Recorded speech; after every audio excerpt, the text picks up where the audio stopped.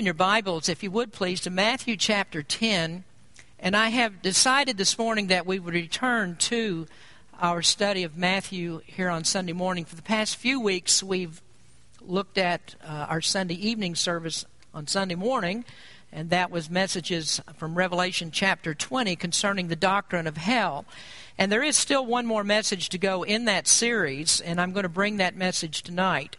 And so if you're interested in hearing the last message on hell, this evening we're going to talk a little bit about the not only the biblical reasons for hell, but also rational reasons why hell must be true. But I decided that we would save that for this evening because we're beginning a new section here in our study of the Gospel of Matthew, and I'm going to preach several sermons from this passage, and so I wanted to get started so we could continue on Sunday mornings. So if you'll look in Matthew chapter 10, we're going to begin today with the 24th verse of this chapter.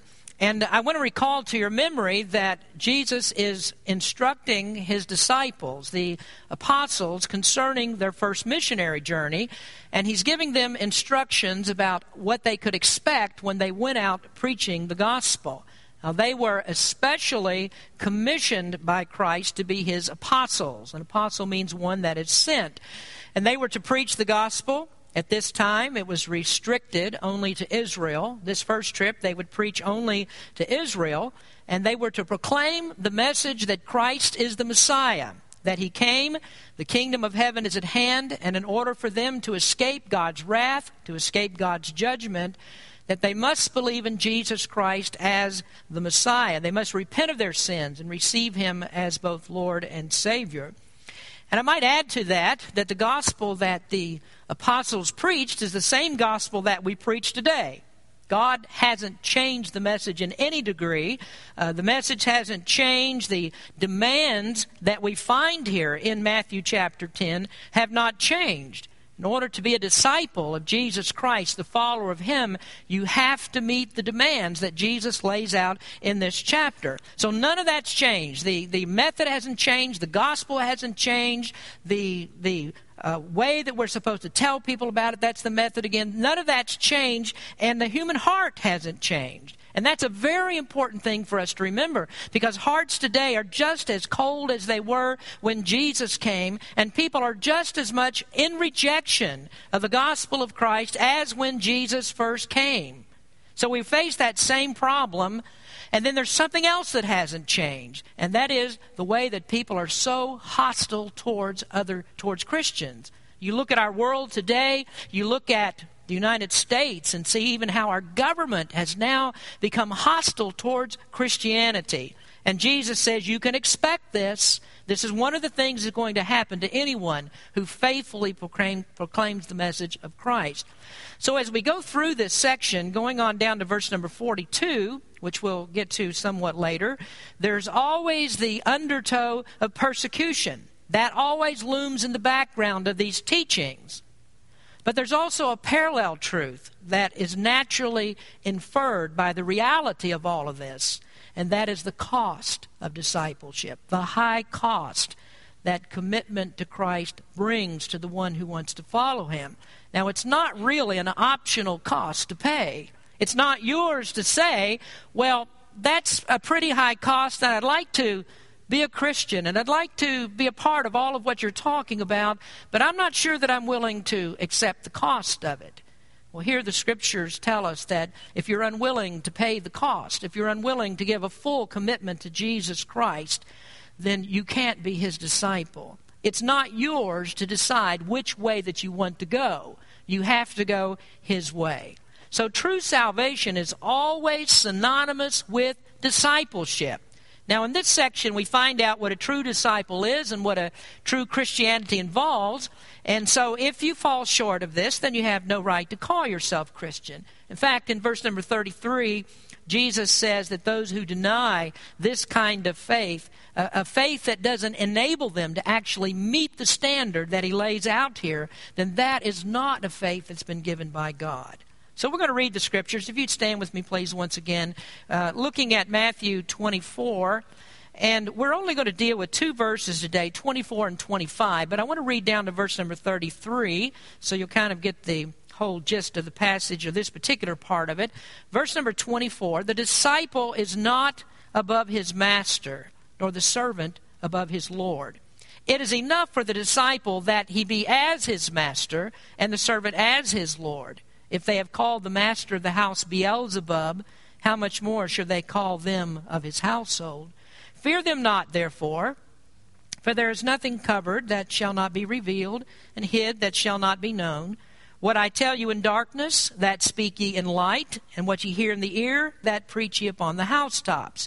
And fear not them which kill the body, but are not able to kill the soul, but rather fear him which is able to destroy both soul and body in hell. And you might want to relate that verse to what we've been studying these past 3 Sunday mornings, that God is able to destroy both soul and body in hell. Verse number 29, are not 2 sparrows sold for a farthing, and one of them shall not fall on the ground without your Father?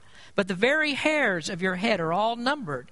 Fear ye not, therefore, ye are of more value than many sparrows. Whosoever therefore shall confess me before men, him will I confess also before my Father which is in heaven. But whosoever shall deny me before men, him will I also deny before my Father which is in heaven. Father, we thank you for your word, the reading of it. Bless us as we look into this today, and help us as we give the message that you'd have us to give to your people. In Jesus' name we pray. Amen. You may be seated. Over the past several weeks, as we've looked at Matthew chapter 10, I've commented on the shallow evangelism that seems to be the mantra of many evangelical churches today.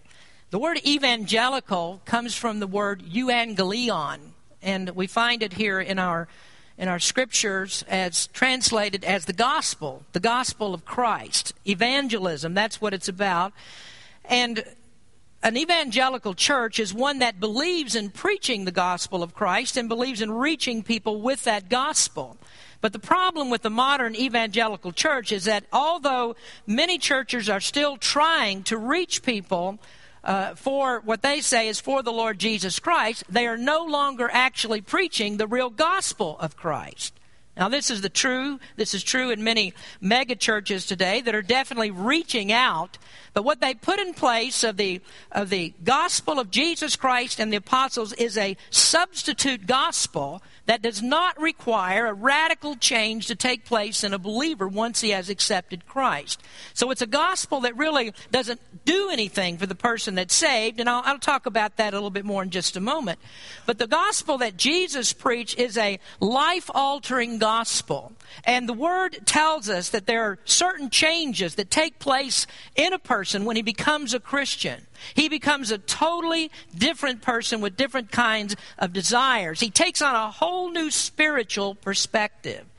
Now, the Apostle Paul explained what our pre-conversion life was like in the book of Ephesians. He says in Ephesians chapter 2, and you hath he quickened, that means made alive, and you hath he quickened, made alive, who were dead in trespasses and sin, wherein in time past ye walked according to the course of this world, according to the prince and power of the air, the spirit that now worketh in the children of disobedience, among whom also we all had our conversation in times past in the lust of our flesh, fulfilling the desires of our flesh and of the mind, and were by nature the children of wrath, even as others.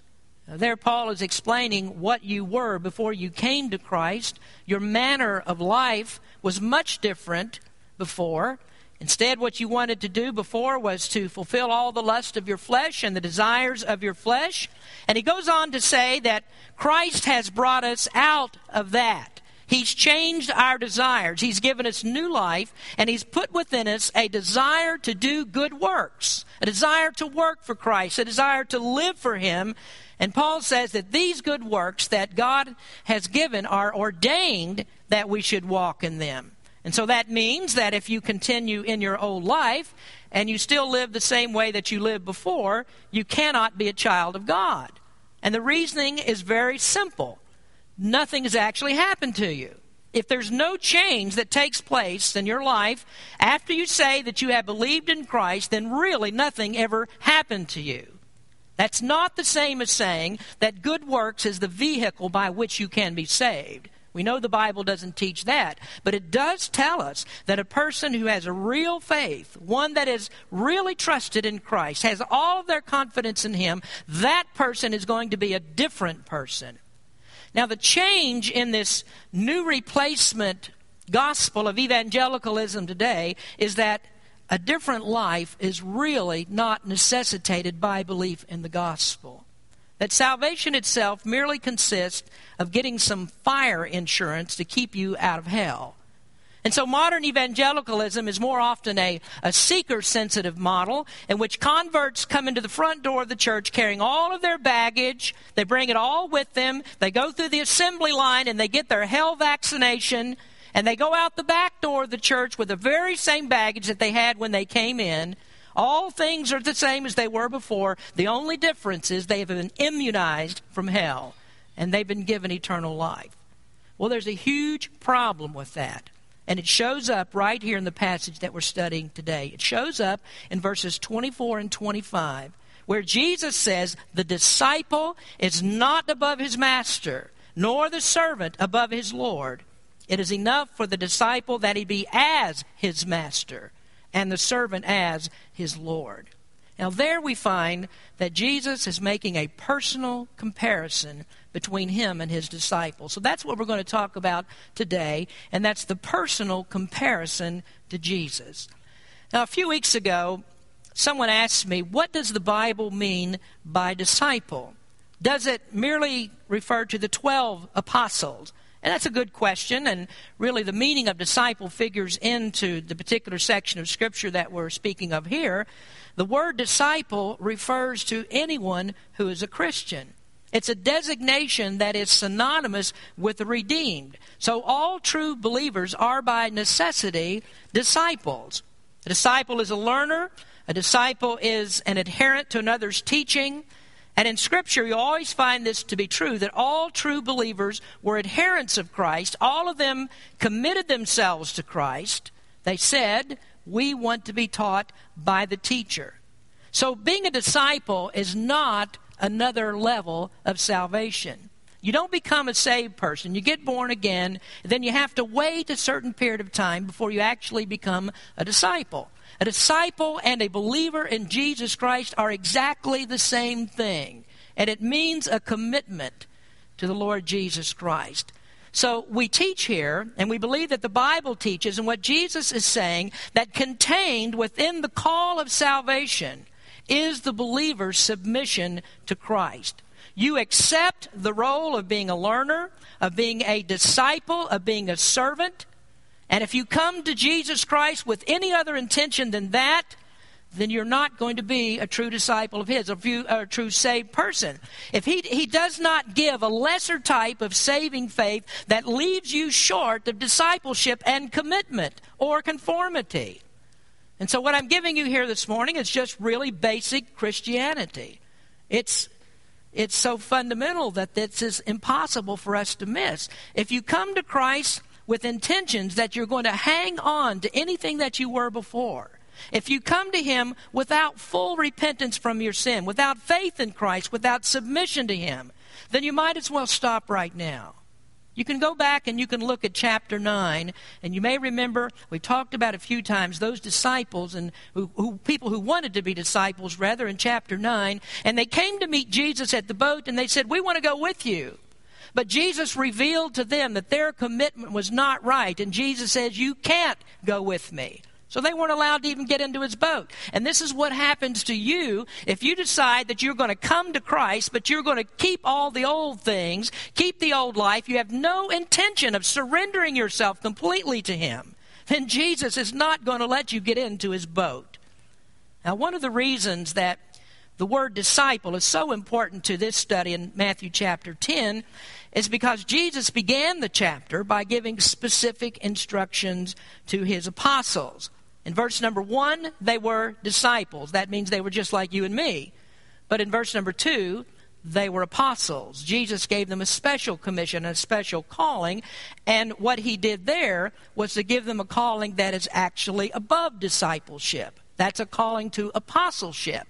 And in that sense, They stand unique in all the history of the church. There is nobody like those original 12 that Jesus chose, because they were chosen as apostles. So the subsequent instructions that Jesus gives in chapter 10 were for them as apostles. And so I restricted my comments in the very beginning for this reason, that we had to look at them as the work in their work as of apostleship, and then also to compare how preachers of the gospel go about the very same types of things in some ways that the apostles did. But we notice here, when we come to verse number 24, that the scope of Jesus' teachings broadens out. And now we're back to disciples again. In fact, we're back to servants, which is really the word slave in Scripture. This is doulos. It means a slave. And that's what all believers are. Disciples of Christ are slaves of Jesus Christ. And so now, from verse 24 on, we find that the thought here is more generalized to those who are all true believers in Christ. That means anyone who has decided to follow Christ, servants of Christ. He's a slave and he is a disciple. And the question here is, are you going to meet the high demands of discipleship that are taught in these verses? And the simple truth of the matter is, if you evaluate your life and you do not fall into the pattern that's spoken of here, then you're not really a believer. And thus, you're not really saved. Now, the very first thought that's developed here is the similarity between Christ and his disciples. The disciple shall be as his master, and the servant shall be as his Lord. And we have to keep this in mind, that no matter what subject that we touch on as we go through this, a true disciple is like Christ in every area. Well, what is the overarching theme? All the way through this, that dominates the discussion. It dominated the previous verses, and it takes us all the way down to verse number 42. The primary theme that underlies all of this is persecution. Verses 16 through 23 were about as serious as you could get on the inevitability of persecution. There in verse number 16, Jesus said, "I'm sending you out as sheep among wolves." And we discussed how persecution comes from religious wolves and from ruling wolves, that is, from the government, and also from your relatives, who can turn in to be wolves when you trust Christ as your Savior. Jesus said that a man's foes shall be they of his own household. So very simply put, becoming a Christian, putting your faith in Christ, puts you into hostile territory. And that's what discipleship is about. You are in the process of being made conformable to Jesus Christ. And so that means certain things are going to happen to you as a disciple of his. Now, there are two important points that really need to be made as we consider this today. And the first one is that the purpose is the same. The purpose of the world's hostility is the same towards you as it was towards Christ. Now, we look at Christ and we see what happened to him. The Bible says that he was rejected of men. He was hated.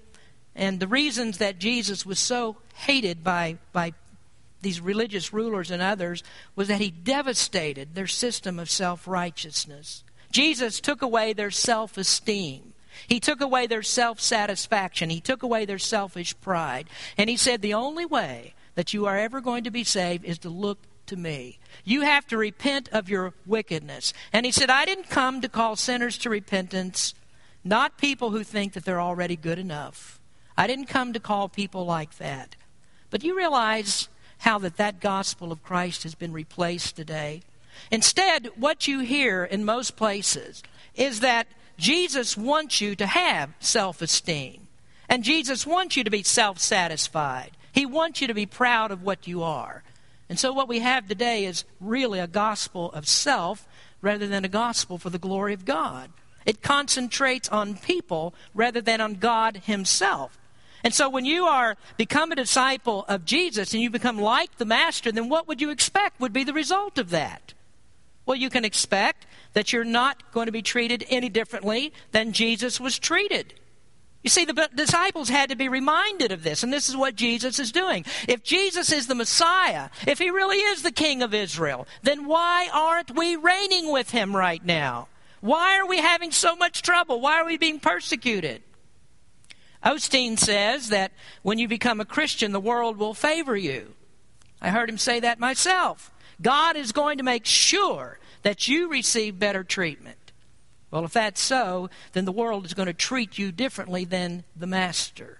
That is 180 degrees opposite of what Jesus taught. The world is not going to favor you unless your gospel is different from that of Jesus. And if you have a different gospel, then yes, the world will favor you. But if you have it, that only proves that you don't meet the New Testament description of a disciple. Folks, I'd rather be a disciple of Jesus Christ than a disciple of Joel Osteen any day.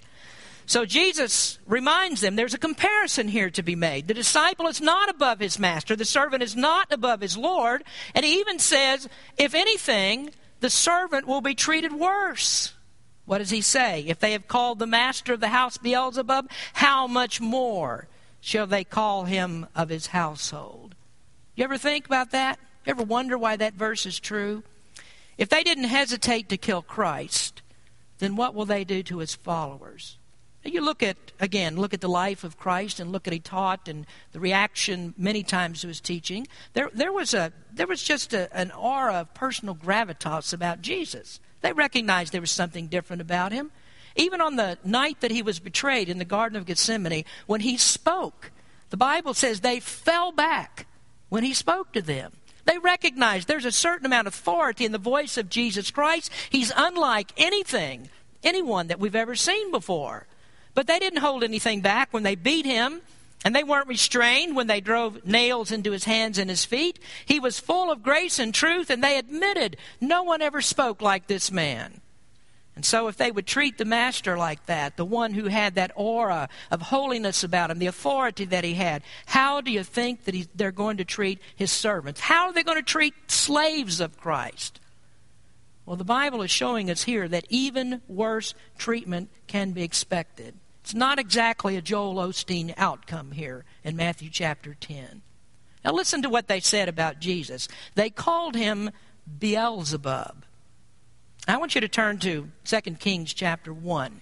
I'm not going to go into a long explanation of this morning, but this term Beelzebub is really just an expression as another name for Satan. And it referred to a heathen god of the Ekronites.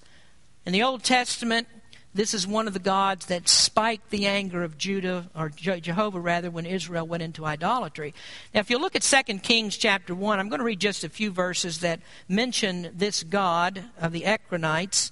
And this is in connection to a bad fall that was taken by Ahaziah, who was the king of Israel. He was very seriously hurt, and he didn't know whether he would live or die. Now notice what he did. 2 Kings chapter 1 verse 1 says, Then Moab rebelled against Israel after the death of Ahab. And if you know something about the Old Testament, you know that Ahab and Jezebel were the nemesis of Elijah. They were constantly at each other. And God gave Elijah the prophet certain words to tell them, and it was just a big mess between Ahab and Jezebel all the time. Ahab, Elijah, and Jezebel all the time. But verse number 2, Ahab has died, and Ahaziah comes to the throne. And Ahaziah fell down through a lattice in his upper chamber that was in Samaria, and was sick. And he sent messengers and said unto them, Go inquire of Beelzebub, the god of Ekron, whether I shall recover of this disease. But the angel of the Lord said to Elijah the Tishbite, Arise and go up and meet the messengers of the king of Samaria, and say unto them, Is it not because there is not a God in Israel, that ye go to inquire of Beelzebub, the god of Ekron? Now therefore, thus saith the Lord, Thou shalt not come down from that bed on which thou art gone up, but shalt surely die. And Elijah departed. And when the messengers turned back unto him, that is, back to King Ahaziah, he said unto them, Why are ye now turned back? And they said unto him, There came a man up to meet us, and said unto us, Go turn again unto the king that sent you, and say unto him, Thus saith the Lord, Is it not because there is not a God in Israel, that thou sendest to inquire Beelzebub, the god of Ekron? Therefore thou shalt not come down from that bed on which thou art gone up, but shalt surely die. Now this god Beelzebub, or Beelzebub as we have in the New Testament, it's a term that refers to the Lord of the Flies. This is what they thought of Jesus Christ, the creator of this universe, they referred to him as the Lord of the Flies. A very demeaning name. Now, in the New Testament times, the Jews would never even think of worshiping those false gods. At least they had that right. But they associated, by this time, those false gods with Satan himself. And so they used this name of a heathen god, and it referred to Satan, and they applied it to Jesus. So what did they say about him? Well, when he cast a demon out of a blind and a dumb man, and this is just a few pages over in Matthew chapter 12, it says, "But when the Pharisees heard it, they said, 'This fellow doth not cast out devils, but by Beelzebub, the prince of devils.'" So do you see what they say about Jesus? Now, if they would speak that kind of blasphemy against the very Son of God, then what do you think that they're going to do to you? They admitted that there was something special about him. They knew that he was different. What do you think that they're going to do to us that are his lowly slaves? You see, the purpose of our message is the same. We preach the same message as Christ, so the reaction's going to be the same. And that's because the hearts of men have not changed. It's the same as it was then. People hate the gospel of Christ. And so the way that people treat you can be sort of a measuring rod of your Christianity. It's like a meter of Christianity. The closer you get to Christ and the more that you act like him, the worse your treatment will become. And if you are totally committed to him, if you've given your life completely to him so that you throw yourself into the service of God with everything that you have, that meter is going to go through the roof.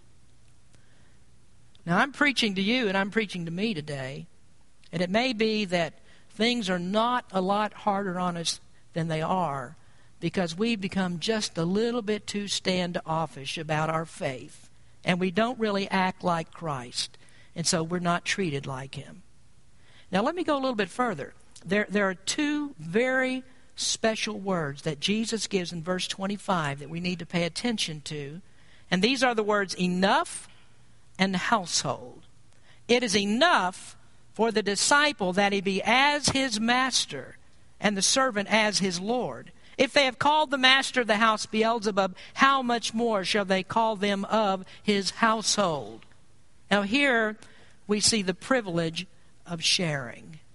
Now remember, we're dealing with the principle of persecution, and what the Bible is telling us here, it is a privilege to share in the persecution of Christ. He says it is enough that a disciple be as his master and the servant as his Lord. How many of you think that God's done enough for you? Not too many hands. Well, there are lots of people who think that God hasn't quite done enough. And so they're looking for a rich lifestyle. And they're looking to live on easy street. And they're looking to skate along in life and sail along and everything go just fine. And when time comes to die, they put their pajamas on, go to bed, and wake up in heaven. And that's what they expect the Christian life is going to be like. It's got to be easy street for me. So what they think is God really hasn't quite done enough yet. So if I don't have all the things that the world has to offer, if I don't have the riches, and you hear it preached all the time, if I don't have all these good things, if I don't have all of that, then it's just like God has not yet done enough for me. But I would submit to you that if you are a born-again Christian, you are a believer in Jesus Christ, that God has already done enough for you. He's done enough. And if you're looking for a few bucks in this life, what you're doing is playing around in the dirt. And that's not where God wants you to be. You're down in the gutter if you're thinking about this life. A Christian doesn't think that way. And you know why? Number one, because we are exalted to the riches of Christ. When you become a believer in him, you have already been exalted to the riches of Christ. Peter says we have an inheritance incorruptible and undefiled, and that fadeth not away, reserved in heaven for us. Now here is the answer then to people who think that persecution is just a bad way out for a Christian. It's bad for a Christian to suffer persecution. Here's what Paul said in 2 Corinthians 4. He says, "For our light affliction, which is but for a moment, worketh for us a far more exceeding and eternal weight of glory. Why we look not at things which are seen, but at things which are not seen. For the things which are not seen, or things which are seen rather, are temporal, but the things which are not seen are eternal." And he goes on in the 5th chapter, "For we know that if our earthly house of this tabernacle were dissolved, We have a building of God, an house not made with hands, eternal in the heavens. There's some statements that Paul made there that have absolutely amazed me ever since I picked up a Bible and started to read them. When I think about what the Apostle Paul went through, I look at 2 Corinthians chapter 4 and verse 17, where Paul says, our light affliction, and it blows my mind that Paul could say a statement like that. Because here is a man who said, I was beaten 5 times by the Jews. 5 times I've received 40 stripes save one. That means 39 stripes. 5 times he received at the hands of the Jews. And that's not that's not talking about, getting out a little switch or a little belt and just slapping the kids on the rear. I wasn't supposed to say that because you're not even supposed to do that, are you, anymore? But he's not talking about that. He's talking about a cat of 9 tails. He's talking about being flogged, having furrows dragged down your back by bits of bone and such and glass and pottery and so forth attached to the end of a whip. That's what he means when he talks about being beaten by the Jews. This is also the man who was stoned and left for dead. This is a man who was shipwrecked because of his faith in Christ, left out in the deep, not knowing whether he's going to live or die. As far as the world was concerned, of course, he trusted in God. Here is a man who had all this weight upon him, all these cares that were upon him. He was thrown into prison. And Paul says, so what? What is that compared to the eternal weight of glory? He says all this stuff in this life is temporal. This belongs to the world. It's all worthless. And he said it in a very impolite way, you might think. Paul said, that stuff, everything in the world is just like manure to me. He said that in the book of Philippians. And here he says, if this earthly house of our tabernacle is dissolved, we have a building of God not made with hands, eternal in the heavens. And what does he mean? Well, he's talking about the earthly tabernacle is the body. The body gets battered and bruised and persecuted. It might even be killed. And he says, if this life gets snuffed out like that, what is that to people who are in the household of God? We have eternal life in the heavens. And here's the question that every Christian has to ask himself when it concerns these things. Are you willing to trade the good things of this life, whatever it might be, whatever the world gives you, are you willing to trade that for eternal life in heaven? Are you willing to suffer what has to be suffered here, knowing that you have eternal life? I mean, here, the Bible teaches that this life is like a vapor that passes away. It appears for a short time, and then it's gone. So where are you going to put all of your hope? Where are you going to put all of your confidence? In things that you have in this life, or put them in God? Now, Paul is talking here about an eternal reward. And he wonders, if he lived here today and was talking to us, he's saying, why do you put all your stock in the stock market? And why do you put all of your stock in a vacation house on the lake? And why do you put your stock on Easy Street and your hope in your retirements? Why retirement plans? Why do you put all your hope in that stuff? And he says, if that's what you do, you're not a real Christian. And so God's people are people who sell out to him. And the attitude that they have is just like that of Job. The Lord gives and the Lord takes away. Blessed be the name of the Lord. And I'm not talking here about divesting yourself of wealth. You see, if that's all you're thinking about right now, then you just don't get the picture. This is talking about divesting yourself of all that you are, of putting everything that you have in the hands of God. And if that should mean your wealth, then so be it. If it means suffering persecution, so be it. In fact, this is what Jesus says it does mean. It is enough to be as the master. It's enough for a slave to be like his Lord. That's because we are exalted to heavenly places in Christ. But it gets better than that. Number 2, we are equals as sons with God. We've moved out, or we've moved into his household in order to be treated on an equal basis with Christ as joint heirs of his inheritance. John chapter 1 verse 12 says, but as many as received him, to them gave he power to become the sons of God, even to them that believe on his name. Now, you have your Bibles open there. Let's go to the book of Romans chapter 8 for a minute. And you might want to link this passage with Matthew 25. Maybe put a marker there that points to Romans 8. Because Paul puts the idea of suffering into the right perspective here.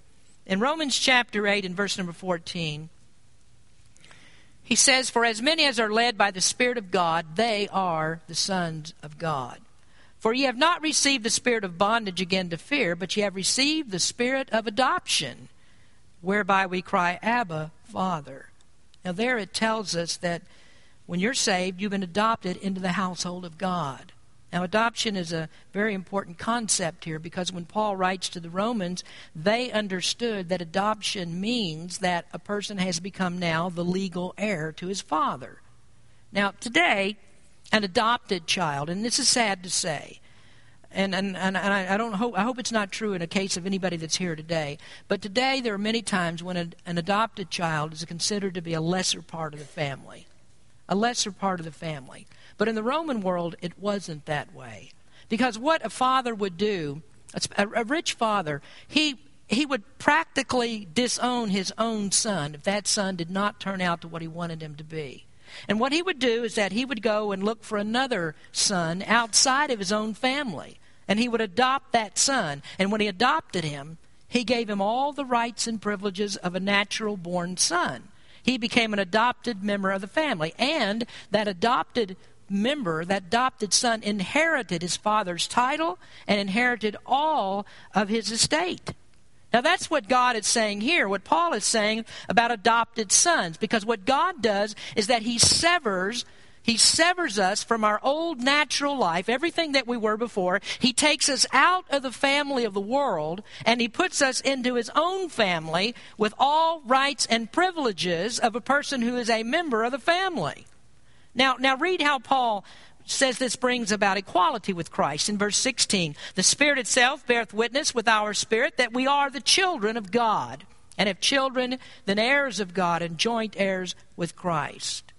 I don't want you to mistake what Paul's saying, what I'm saying. He's not saying that when you become a Christian that you receive God status, or that when you go to heaven you'll have God status. Not like the Mormons think and some others think. You are not equal to Christ in that way. We are equal in the inheritance. We're equal because everything that the Father has been given to Christ and given to us as joint heirs with Christ. Now listen as he goes on here, because the next part brings suffering and persecution into the picture. Verse 17 says, "And if children, then heirs, heirs of God, and joint heirs with Christ." Listen, "if so be that we suffer with Him, that we may be also glorified together." So let's put it simply here. If you're not willing to suffer persecution, then you don't get the glory of Christ. And if you haven't surrendered yourself to all that faith in Christ requires, then you don't get the glory of Christ. You don't get the inheritance of Christ. You don't get salvation in Christ. Everyone that's saved, God will eventually glorify. And so a person who thinks that saving faith doesn't mean surrender to the lordship of Christ and suffering that's incurred by living for Christ, that person has the wrong idea of what being a Christian really means. True Christians accept that when they come to Christ. There's no such thing as a born-again Christian who goes on living in sin and goes on doing his own thing. You have become equal with Christ. The disciple is not, or the disciple is as his master, and the servant is not above his Lord. So you have to have the whole package if you're going to be a Christian. Now what I'm afraid of is that there are too many members of the church that are flying under our radar. We may not know who you are. We may not know what your life is like. You may fool me and you might fool yourself. But you can't fool God. You'll never fly under God's radar. He knows who you are. So he speaks here of commitment. Then he adds the topping to it in verse number 18. Suffering, commitment. He says, "For I reckon that the sufferings of this present time are not worthy to be compared with the glory which shall be revealed in us." Well, that's an interesting word in the New Testament, the word reckon. You know, from the South, we use the word reckon a lot. And it's not like, well, I guess this is so. I reckon it's so. That's just the way it figures out to me. That's not what he means. He means absolutely without hesitation. Suffering in this life is worth it. If I have to suffer for Christ, that's okay, because the return that I have made on my investment is so high, there is no comparison. So Jesus says you'll suffer with Him. That goes with being a Christian. And if you're unwilling to take that cost, then you can't be a disciple. Thus, you are not a Christian. So forget about this. All the teaching that you hear today about being favored by the world, or Christianity is a way to line your pockets. If that's what you think, then you have no part of Christ. Now, there's just so much in Scripture about this that you have to be spiritually illiterate not to see this. I mean, you look at the rich man that Jesus told to forsake everything that he had to follow him. That's in John or Luke 14:33. Jesus says, "He that does not forsake all that he has cannot be my disciple." Read Luke 14:27, which is essentially the same thing as he says in Matthew 10:38. He says, "Unless you take up your cross and follow me, you cannot be my disciple." Now here is the problem, folks, is that the airwaves of radio and television are filled up with spiritual illiterates that have confused the gospel of Jesus Christ. Don't be taken in by a false gospel. Don't be taken in on one that sells you on all these other things that supposedly are promised with becoming a Christian. That's to be dangerously deceived by a false gospel. Now let me start right back where we began today. There is another gospel out there that is not the gospel of Christ. Sometimes, it's termed in many different ways. There are many different gospels, but one of those out there today is the gospel of health, wealth, and prosperity. If it sells itself that way, it's wrong. Even if it sells itself as a type of fundamentalism that says that justification and sanctification can be split so that you can have one without the other, that is not the gospel of the Scripture. The Bible teaches that everyone that Christ sanctifies or justifies, he sanctifies. And so you're not going to be a child of his and live like the devil every day. The cost of following Christ is high because the disciple is not above his master. He's not different from his master. It means what they did to him, they'll do to you. And if you're unwilling to take that, it is as likely that you can be a Christian as it was that Jesus didn't go to the cross. He did, and you aren't, if that's what you think. So if you're not like him, then you need to get like him. I believe in God's sovereignty, and I believe in human responsibility. I don't try to justify that in all ways. It's impossible to do. But I do know this. If you don't fit the passage, then you need to ask Christ to save you. You need to repent of your sins, put your faith in him, and come to him in complete surrender. All I've done today is just give you basic fundamentals of what it means to be a Christian. And the rest of this chapter is filled with this. And the question is, what are you going to do about that? Are you going to surrender to him? You can't hold out and be a child of God. Let's pray. Heavenly Father, we thank you for your word, the truth that we find in your word, and the commitment that you require of those who trust in you. And Lord, we're not in any way trying to imply that a person has to give up things in order to be a Christian. We're simply trying to show that a person who has really committed himself to Jesus Christ and has a faith that is real, these things will be worked out in his life. And if the evidence is not there, then that person is not a true believer in you. There's a standard that's been set by God, and Christ helps us to brings us to that standard. He is our obedience, and our lives change. We're sanctified. We live like we should live. And if we don't, then there's no reason to call ourselves Christian. Lord, I pray that you would show some person that truth today, enlighten them to the truth of the word that you spoke here in Matthew chapter 10. Bless our people as we sing. May we surrender everything to you. In Jesus' name we pray. Amen.